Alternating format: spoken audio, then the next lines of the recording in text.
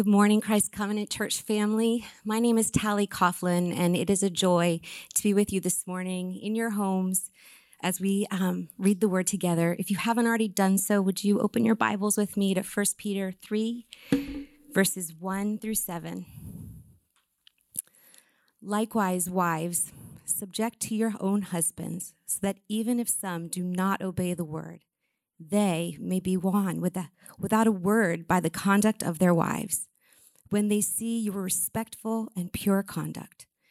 Do not let your adorning be external, the braiding of your hair, the wearing of gold, or the putting on of clothing, but let your adorning be the hidden person of the heart, with the imperishable beauty of a gentle and quiet spirit, which in God's eyes is very precious. For this is how the holy women who in God used to adorn themselves by submitting to their husbands, as Sarah obeyed Abraham, calling him Lord. And you are her children, if you do good and do not fear anything that is frightening. Likewise, husbands, live with your wives in an understanding way, showing honor to the woman as the weaker vessel, since they are heirs with you of the grace of life, so that your prayers may not be hindered. The word of the Lord. Thanks so much, Tally. If I haven't met you yet, my name is Jason. I'm one of the pastors here at Christ Covenant, and it is, as Tally said, just a great joy and honor to be able to open God's Word with you today. We continue a series that we began last week on biblical womanhood, and after our sermon last week, we got a lot of great feedback, and it was great feedback, and we definitely weren't surprised that this would be something that people would be interested in. This idea of gender and the difference between the roles of men and the roles of women in the context of the society that we live in today is something that people are really confused about, something that I think people don't have a lot of clarity on. And so we really are grateful that you're engaging this conversation with us. And I just want to encourage you today, even as we get into the meat of this text, we are the kind of church that we want to interact with you. And so if you have questions or thoughts, please contact us with those. There's a little connect card link at the bottom of the YouTube channel that you're watching. You can also text us anytime, 678-951-9041, 678-951-9041 with questions. We actually have a podcast that we do where we deal with those questions. So this is it's a great thing to be thinking about because, as I said, there is a lot of confusion, a lot of disagreement in the culture right now over these things. It's something that oftentimes a lot of churches want to avoid in our current moment. You know, if I was preaching a series right now on Luke chapter 10, which is the story is the parable of the Good Samaritan, kind of the exhortation is to love your neighbor. And if I were preaching that passage today and my exhortation to you was, look, guys, we need to love our neighbors, even people of different race, people of different backgrounds, people that are different from us. God is calling us to love those people and to treat everyone equally of every race, of every place. If I were to preach that sermon today, everybody would hear that and would kind of nod, right? Because the biblical value of loving your neighbor, of denying racism, of treating everyone equally, the biblical value of those things is similar to the cultural value, which would obviously want to condemn racism or condemn sort of dividing people based on these things. But if I were to preach that sermon right here in Atlanta, Georgia, 170 years ago in 1850, it would be one of those sermons where people would be very confused. They wouldn't know what to say. There would be a lot of contention. In fact, a lot of churches in the 19th century avoided those kinds of sermons, just like a lot of churches today avoid the kind of sermon that we're about to look at, the kind of text that we're about to look at, where the Bible gives us incredible clarity on gender, on what it means to be a man, and on what it means to be a woman. In fact, we live in a moment where for a long time people have said that what the Bible has to say about the roles of women is oppressive, but here and now people even say that what the Bible has to say about manhood can be oppressive. So before we kind of get into the text today, I maybe want to reframe the way that you think about these things. As I said last week, I talked a lot about my lab partner. If you were here, I think that part was on repeat. We had a little technical glitch, but we talked about order and how you see God's order in all aspects of creation. And what I want to say to you today is when you understand that order, when you understand God's law, far from being oppressive, far from being restrictive, it's actually the order of God that gives you freedom. It's actually the order of God that lets you understand this world and flourish in this world. I think a great analogy to this is the piano, right? We just heard Matt playing the piano. He's amazing, incredibly gifted at the piano. When you watch him play the piano, it looks like he's just free. He's doing all these things. And, Matt on the piano, you can use the piano to play a lot of different kinds of music, right? You can play rock on a piano, you can play jazz on a piano, you can play classical music on a piano. There's all of these freedoms. You can make all these different sounds. However, you're not entirely free in a sense when you're playing the piano.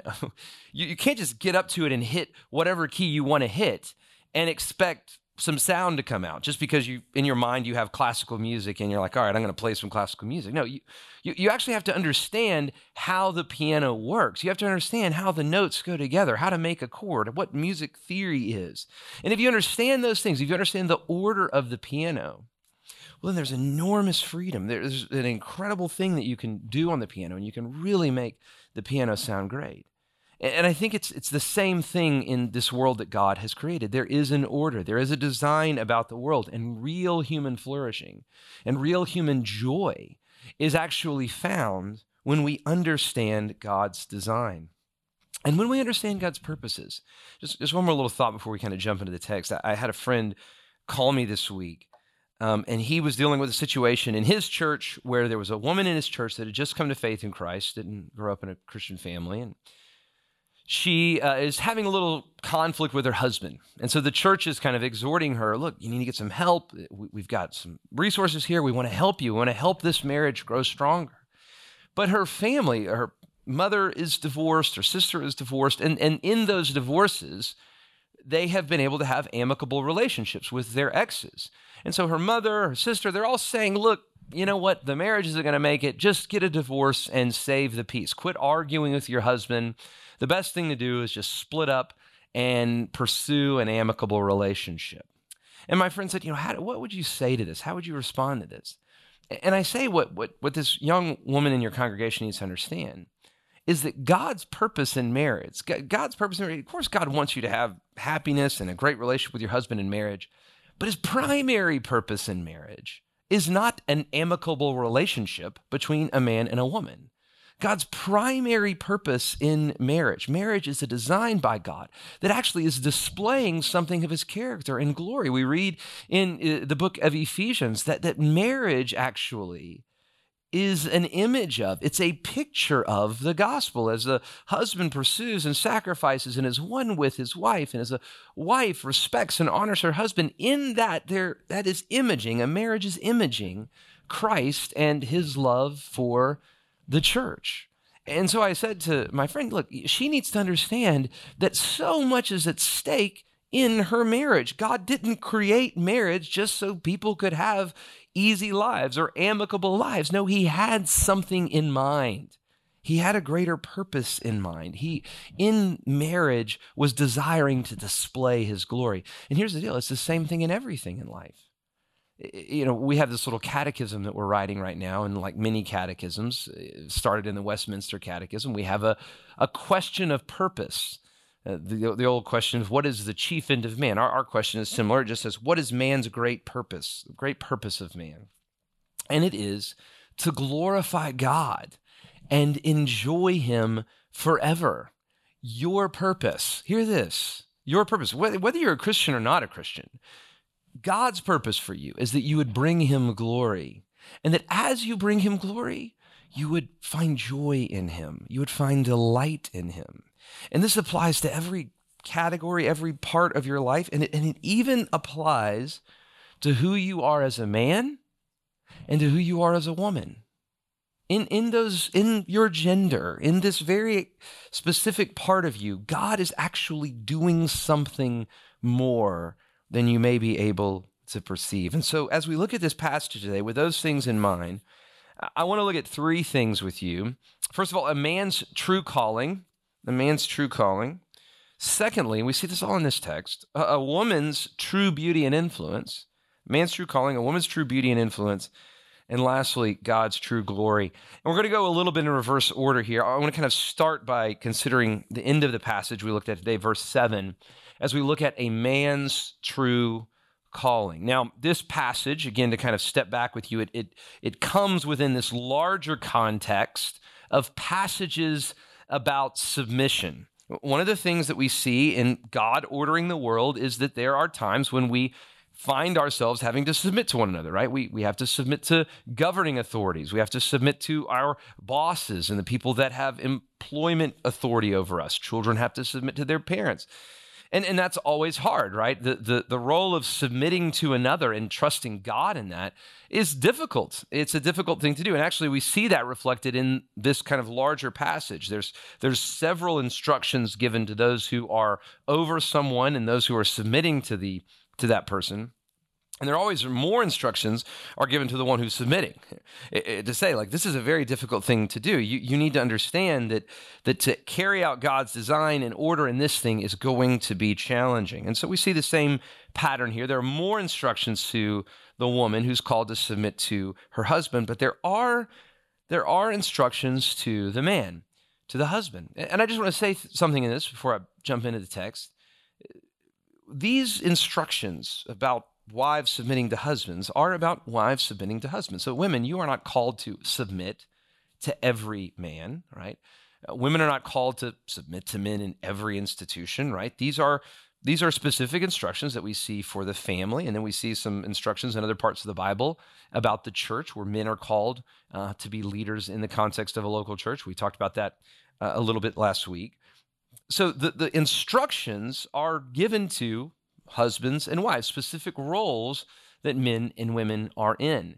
However, there are some character traits that both men and women can learn as we study these passages, whether or not you're married. And these character traits, I believe, apply universally. They apply to how we treat one another even outside of marriage. So let me explain. Look at verse 7. Husbands, okay? Husbands. Hear this, husbands. Live with your wives in an understanding way. So you know one of the main roles of being a husband? If you are a husband, one of your main roles is you are called to live with your wife in an understanding way. You're called, Paige and I say this when we do some marriage counseling, we say husbands are called to be learners. You are called to learn your wife. You have to understand your wife. You have to live with your wife in an understanding way. Now, you don't have to understand every woman, right? It's not a command to understand every woman. No, it's a call to understand your wife, to seek to understand your wife and to live with her in an understanding way. But I would say here in general, there's a principle that men should treat women with a certain level of understanding, with gentleness, with honor.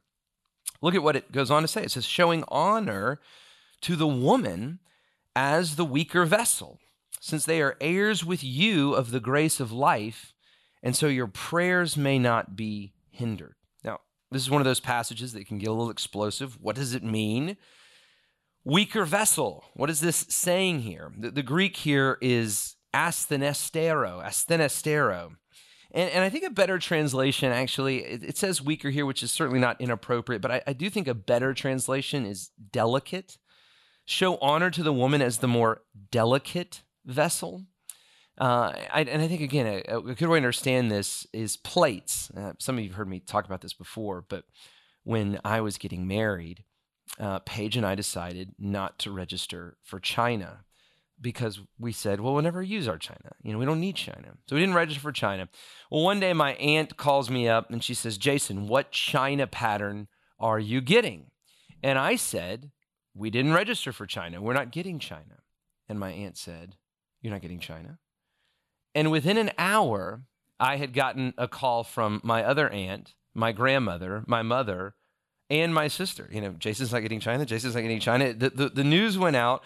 They all called me. And my mother kept saying to me, Jason, you have to get china. China is a great blessing. So finally, my mom wore me down. And we ended up getting the china. And, guess what? I never use the china, right? Now, Paige does sometimes, right?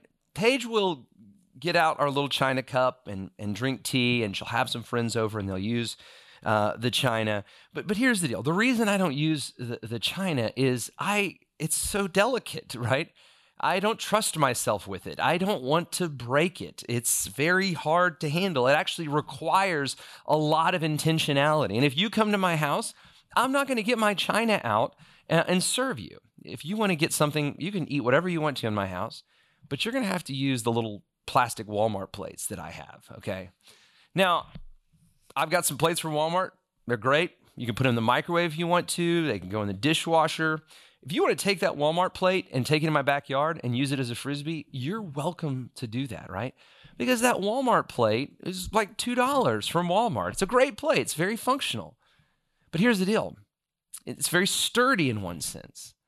But here's the deal. The china, though it's more delicate, though it's weaker in one sense, it's actually that delicacy that is part of its beauty. It's part of its nature. It actually is the delicacy that is intertwined with how beautiful it is and how valuable that it is. You see, this passage actually has nothing to say of value. This is not saying that women are less valuable than men in any way. In fact, you certainly could read into this that women are of greater value. Husbands treat your wives as if they are of greater value. Be more careful with them. The same way that if you're using china, you would be much more careful with it than you would be with the Walmart plate. Live with your wives in an understanding way. You can't treat your wives like you treat other men. You have to listen to your wives. You have to understand them. And I love the exhortation here. If you don't do that, your prayers will be hindered. There's a sense here where God is telling men, if you won't listen to your wife, I won't listen to you. If you won't listen to the person that's called to be up underneath your leadership, then how do you expect me to listen to you? God has created something in our wives, in women in general, something amazing and precious, but it's different. It's different than manhood. And again, that's beautiful. That's part of God's beautiful design. Of course, husbands need to understand this and live with their wives in an understanding way. So that's a husband's true calling or a man's true calling. But secondly, and I want to spend most of our time here looking at a woman's true beauty and influence. Now, the context of this passage, kind of the exhortations that are given to women here, is interesting. It's the context that where Peter's beginning here is he's saying, look, if you want to really influence your husband, if your husband's not obeying the word, I think you could apply this to an unbelieving husband or to a believing husband that's being disobedient. If a husband is not obeying the word of God, how do you influence him? How do you gain influence over your husband? And I like where he goes because the immediate thought is, okay, I'm a woman. I want to have influence. I know that I can get influence, especially I can get influence over men through physical beauty, through appearance, through my outward adornment. And again, this is true of men and women. If we can put on a good outward show, people will be impressed. We will have influence, okay? And what Peter is saying here is that sort of influence, that sort of external adorning is not really that powerful. It's not really how you gain influence. It's not really how you change the heart of your husband or change the heart of anyone. Do not let your adorning be external, the braiding of hair, the putting on of gold jewelry, the clothing that you wear. Now, again, these things are contextual. This is not the Bible saying you can't braid your hair or wear gold jewelry. I don't even think in Peter's day here, he's giving a prohibition against these things. What he is saying is they're not that valuable. They're not where your identity is. They're a great external appearance is not really what's going to influence the world and change the heart of anyone, particularly your husband. But again, I think if we were looking at this today, there may be some other things. The braiding of hair, the putting on of gold jewelry. Maybe these aren't the things that really tempt you as a woman to kind of show your external appearance in these ways. So let me kind of give you a little bit of a modern translation of this. So hear this. Don't let your adorning be external. Ladies, don't let your adorning be external. Don't find your value in the things that people can see, the company that you work for, the car that you drive, the school that your children attend, your Instagram story, right? Beware of these things. Beware of finding your value in these things. Verse 4, but let your adorning, let what gives you value be the hidden person of the heart. And I love this, with the imperishable beauty, the beauty that never fades, of a gentle and quiet spirit. And here's one of the most important phrases. This is what we all should desire, which in God's sight is very precious. You see what Peter's doing here? You see what's happening here? He's saying, look, you think you're going to gain influence by external appearances, right? Because everybody cares about what things look like on the outside. He says, but I tell you where you really gain influence. I'll tell you what's really powerful is when you have a gentle and quiet spirit. Now, what does that mean, right? Are women just supposed to sit there quietly? Is that what Peter's talking about? Well, I think there's a clue here. I think it's interesting that he ends the passage down in 6 where he says, if you do not fear anything that is frightening, right? So he kind of anchors this in a sense of courage or poise that godly women should have, a gentle and quiet spirit. This is one who's not frantic. This is one who isn't always manipulating the situation so that she can be in control. They have poise. She trusts in the Lord. Peter is saying, you want influence? You want your husband to really listen to you? It's with a gentle and quiet spirit. Let me give you a couple of definitions here, what I think the Bible's talking about here. It says, a gentle and quiet spirit. This is a person who is at peace and not frantic, right? They're not always frazzled when something doesn't go their way, when something is a little off. They're at peace. A gentle and quiet spirit is respectful of others and not manipulative. Women, I think this is a sin tendency that many women have, is they try to manipulate an appearance. They try to manipulate an outward appearance, and they believe that strength is found there. Beware of this. This is not a gentle and quiet spirit. A gentle and quiet spirit is humble, not needing the affirmation of others, not needing the constant praise of others, right? Not needing always somebody to like your status or to tell you that you're doing great. Again, those things are nice. Again, I love affirmation. We all love affirmation. But a gentle and quiet spirit is one that doesn't thrive off of that. It realizes that it is pleasing in the sight of God. A gentle and quiet spirit is courageous, right? Not fearful. This is going to get you a lot further than external appearances. External appearances, again, initially very impressive, right? Everybody notices it. Even the most godly person is aware of external appearances. But what really pleases God is the imperishable beauty that comes from a gentle and quiet spirit. And then he anchors this argument in the women of old. Look at verse 5. It says, this is how the holy women of old who hoped in God used to adorn themselves, by submitting to their own husbands, as Sarah obeyed Abraham, calling him Lord. Now, this is a fascinating passage, right? I want to say something. A lot of times people get a little confused with Bible characters, people in the Bible, as if they're supposed to be some great anchor of morality. And there are many things about people like Abraham or Jacob or David or whoever that are incredibly commendable, right? So a lot of these folks that we read about in the Old Testament, they were great folks and they had many commendable qualities, but they also had qualities that are not commendable. They also had many qualities that we should avoid. And Abraham, in so many ways, was not a model of what it meant to be a great husband. In fact, on 2 different occasions, Abraham lied about his wife, who his wife was. He said that she was his sister. He allowed his wife to be abducted by Pharaoh. And then later, he did it again. He allowed his wife to be abducted by another king, Abimelech. Okay, so he's not taking care of her. He's wrong to do this. In many ways, Abraham is not a model husband. And what's interesting about this passage, if this were, as some would say, a passage about putting people down or about putting wives down, then Peter would have gone to one of these illustrations if he was going to use Abraham. He would say, Husbands, be like Abraham, who did whatever he wanted to with Sarah and manipulated the situation for his own good. But that's not what he's referencing. That's not what he's talking about here. Where Sarah called Abraham Lord, what Peter is recognizing in her is actually this very subtle place in Genesis 18. It's when God appeared to Abraham at the Oaks of Mamre.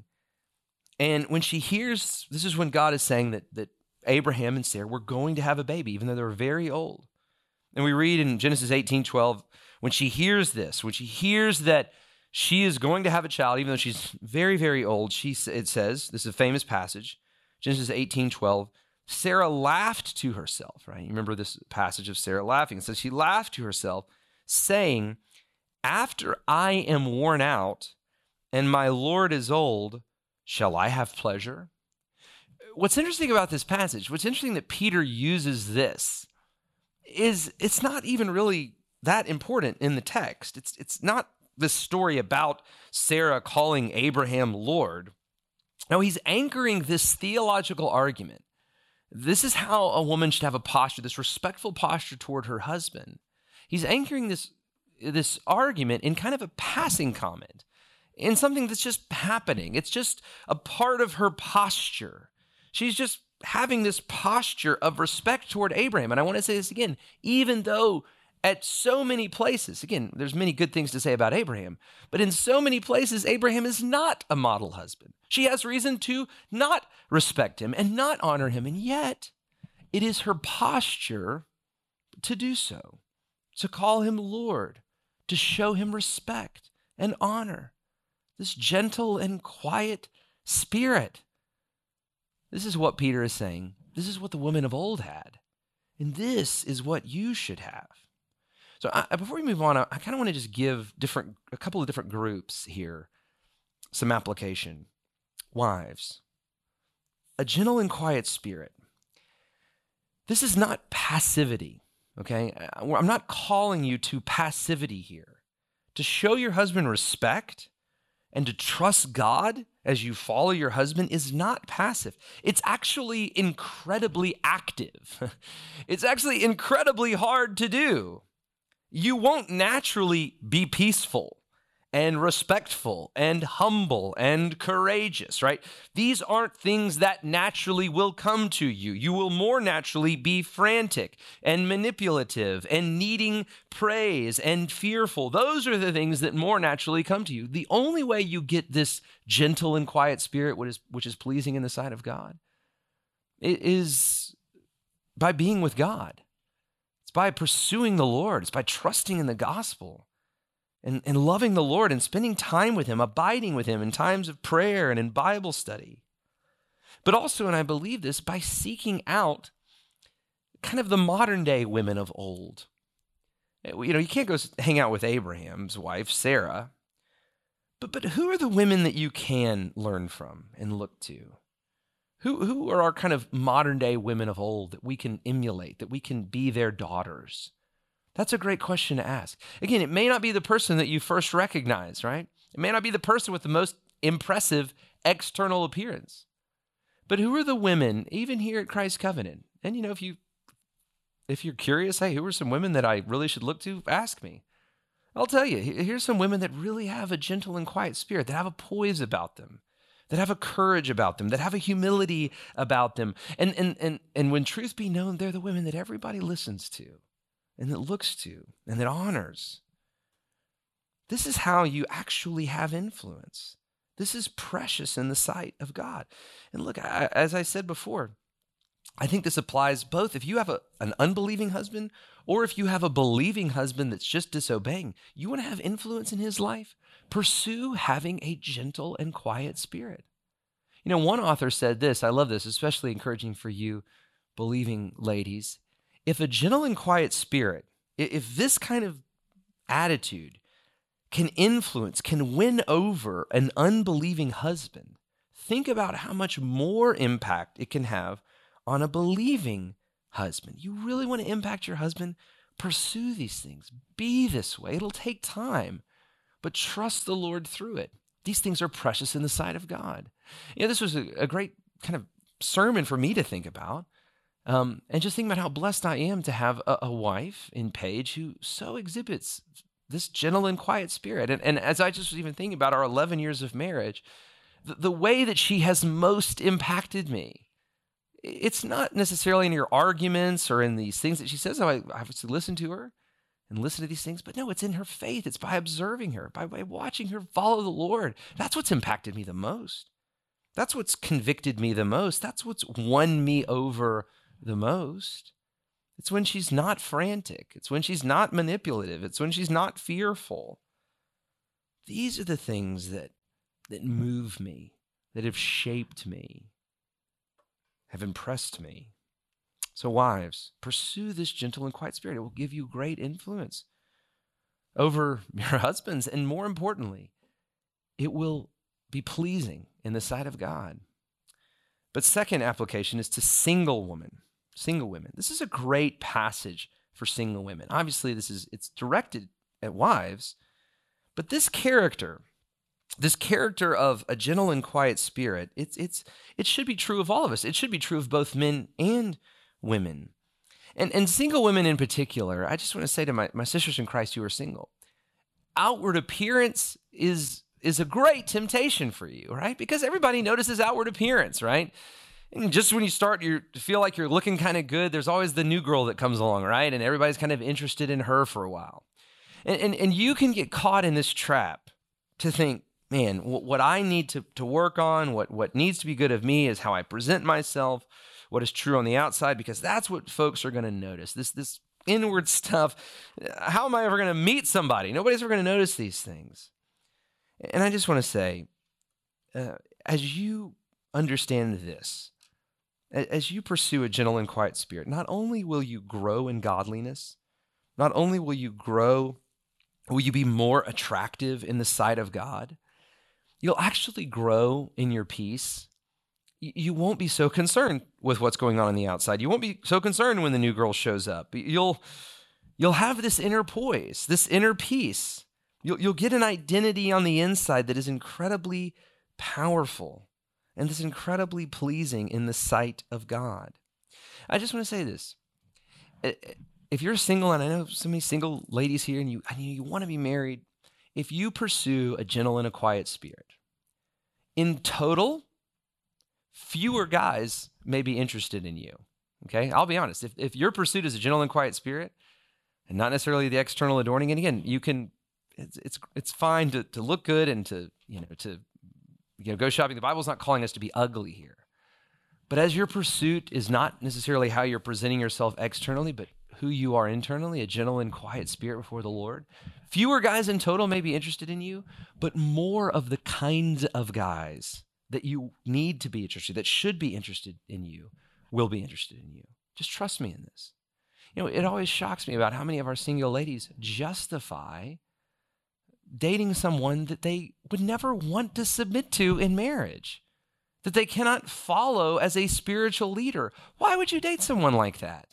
It shows that you have bought into a worldly narrative, that you are seeking the approval of men and not the approval of God.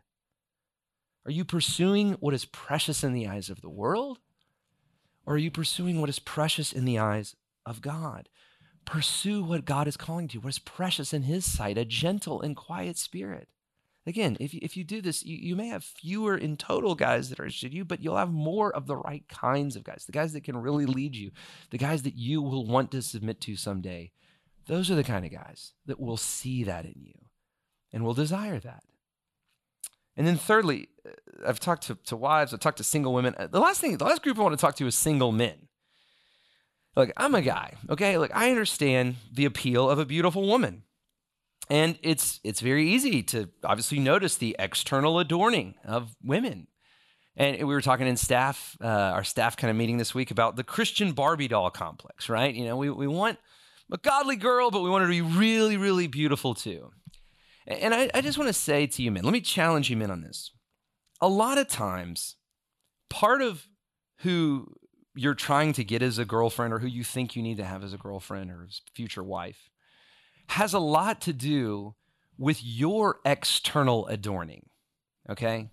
And not the things that really please the Lord. There may be a girl that you are attracted to, but you think to yourself, is she going to be a trophy enough for me? Are people going to recognize her? You're getting yourself some more external adorning for yourself rather than pursuing the kind of girl that God really loves. So the question that I would ask for you, brothers, is this: who are the girls that God is most pleased with? Who are the girls that have the character qualities that really are precious in the sight of God? Shouldn't you desire the same girls that God is pleased with, right? Is that standard too low for you? And again, obviously you want a woman that you're attracted to, but is your attraction wrapped up in some image of yourself with this trophy wife? Or is your attraction really wrapped up in finding a woman that God loves, that God finds attractive?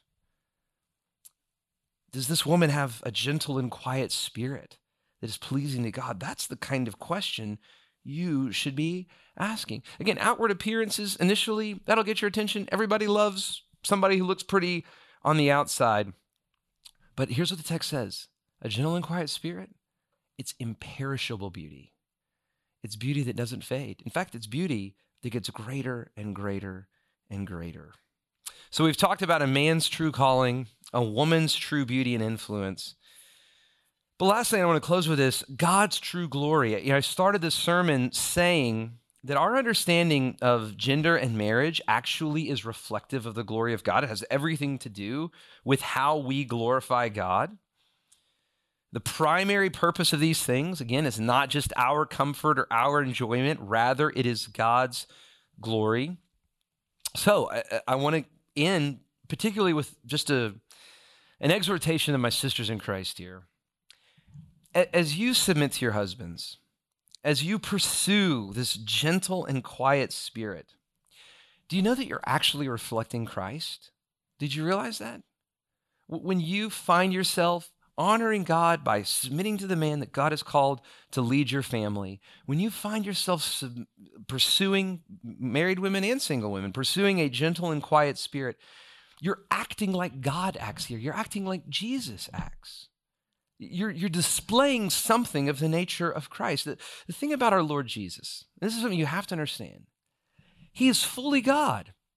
In essence, in nature, he is the Lord. He is the second person of the Trinity. There is no skill or value that the Father has that the Son does not have. He is all-powerful, almighty, all-eternal in the same nature, the same essence, the same substance as the Father. Yet, the Son, Jesus, submits to the Father.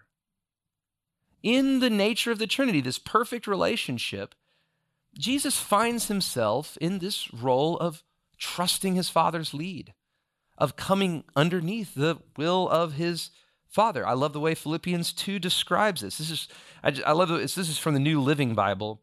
I just love the way it said it. It says, though he was God, Jesus, he did not think of equality with God as something to cling to. Another translation says, as something to use for his own advantage.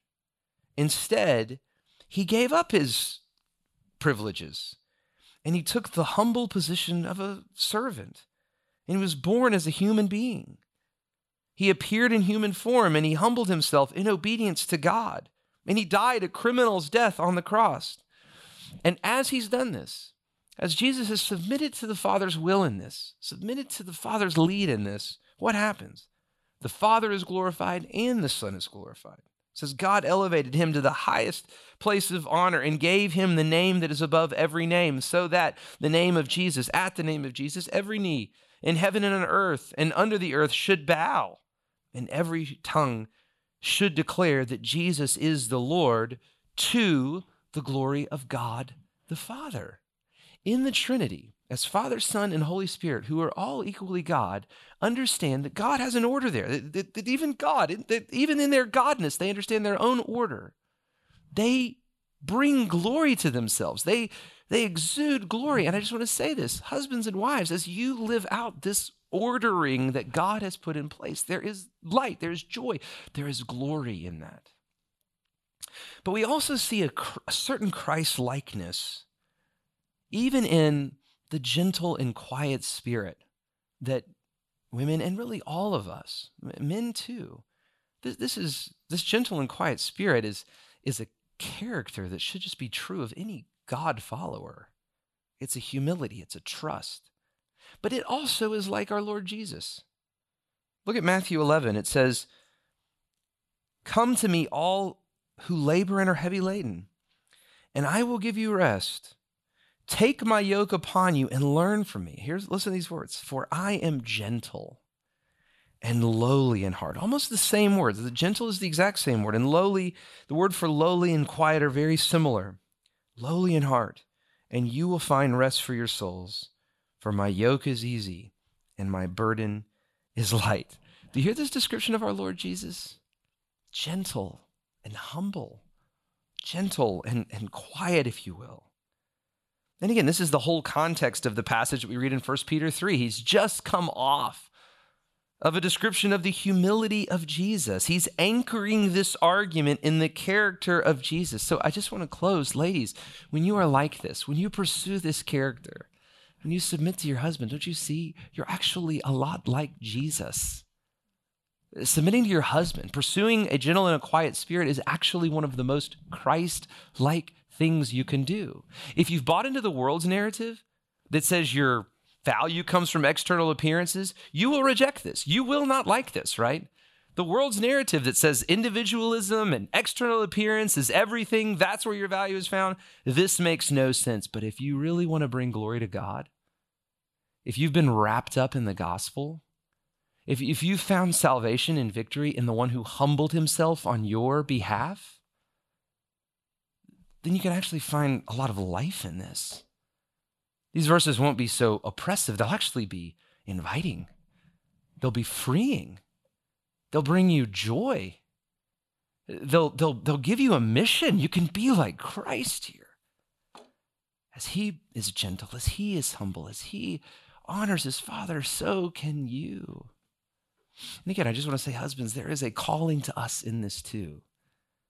These are not, the Bible never gives us some sort of passive patriarchy. No, this leadership that we are called to is a sacrificial leadership. It is a hard leadership. It is a loving leadership. But in all of this, something of the character of our Lord is reflected, and Jesus is glorified. So let's look to him and let him be glorified in our lives. And as we do look to him, let's find joy in this good order that he has set forward. Let's pray together. Father, I thank you so much for your word, for the helpfulness of it, for the beauty of it. I pray, Father, that we as a church family would be different than the order of this world that is consumed by outward appearances, that is consumed by making themselves look good outwardly, externally, Lord. Those things, again, immediately, we all can be susceptible to, but I pray that we would be the kind of people that hold precious to us what is precious to you, that find value in the things that you say are valuable, that we delight in the same kinds of things that you delight in. So Lord, may this be true of us as we look to Christ, who is our Savior and who has come to be even our advocate and friend. And we pray this in his name, for his sake. Amen.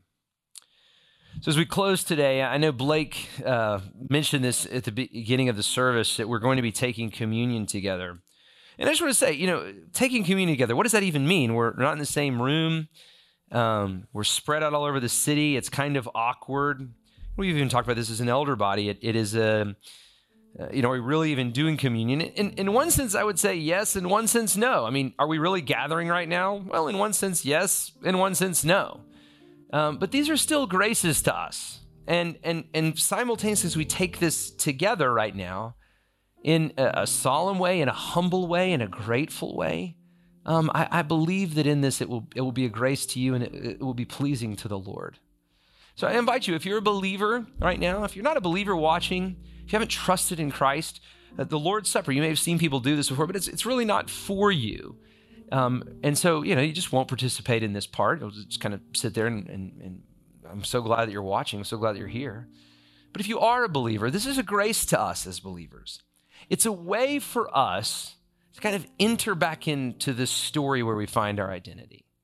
It's a way for us to remember that Jesus has actually come and taken our place on a cross, that he died in our place, that he's given his life for us so that we could have life in him. It's a way for us to remember that we're not alone, right? Again, it's kind of weird for us to take this, but hopefully you're not totally alone right now. Hopefully you're watching this with family members, maybe some friends who are believers. And as you take this communion together, you can look around and say, you know what? These are people that are trusting Christ just as I am. And we look forward when we take this meal. We look forward to the day that we'll actually be eating and drinking with Christ, that our hope is physical, right? Our hope is not some sort of spiritual, ethereal thing. No, our hope is that one day we will have life with the Lord. And this is a reminder to us of that. So let's be faithful in this life. Let's be faithful in all the things God's called us to in this life to please him. So Jordan and are just incredible. Man, we are so gifted. I've so loved our music today. But they're going to lead us in a song. You can be during that time gathering these elements. Then I'll come back up. We'll take the elements together in this virtual sense. And then we'll have a little bit more worship before we close. So Jordan, as Jordan leads, please be gathering your elements, be preparing your heart to celebrate the Lord's Supper here in just a few moments.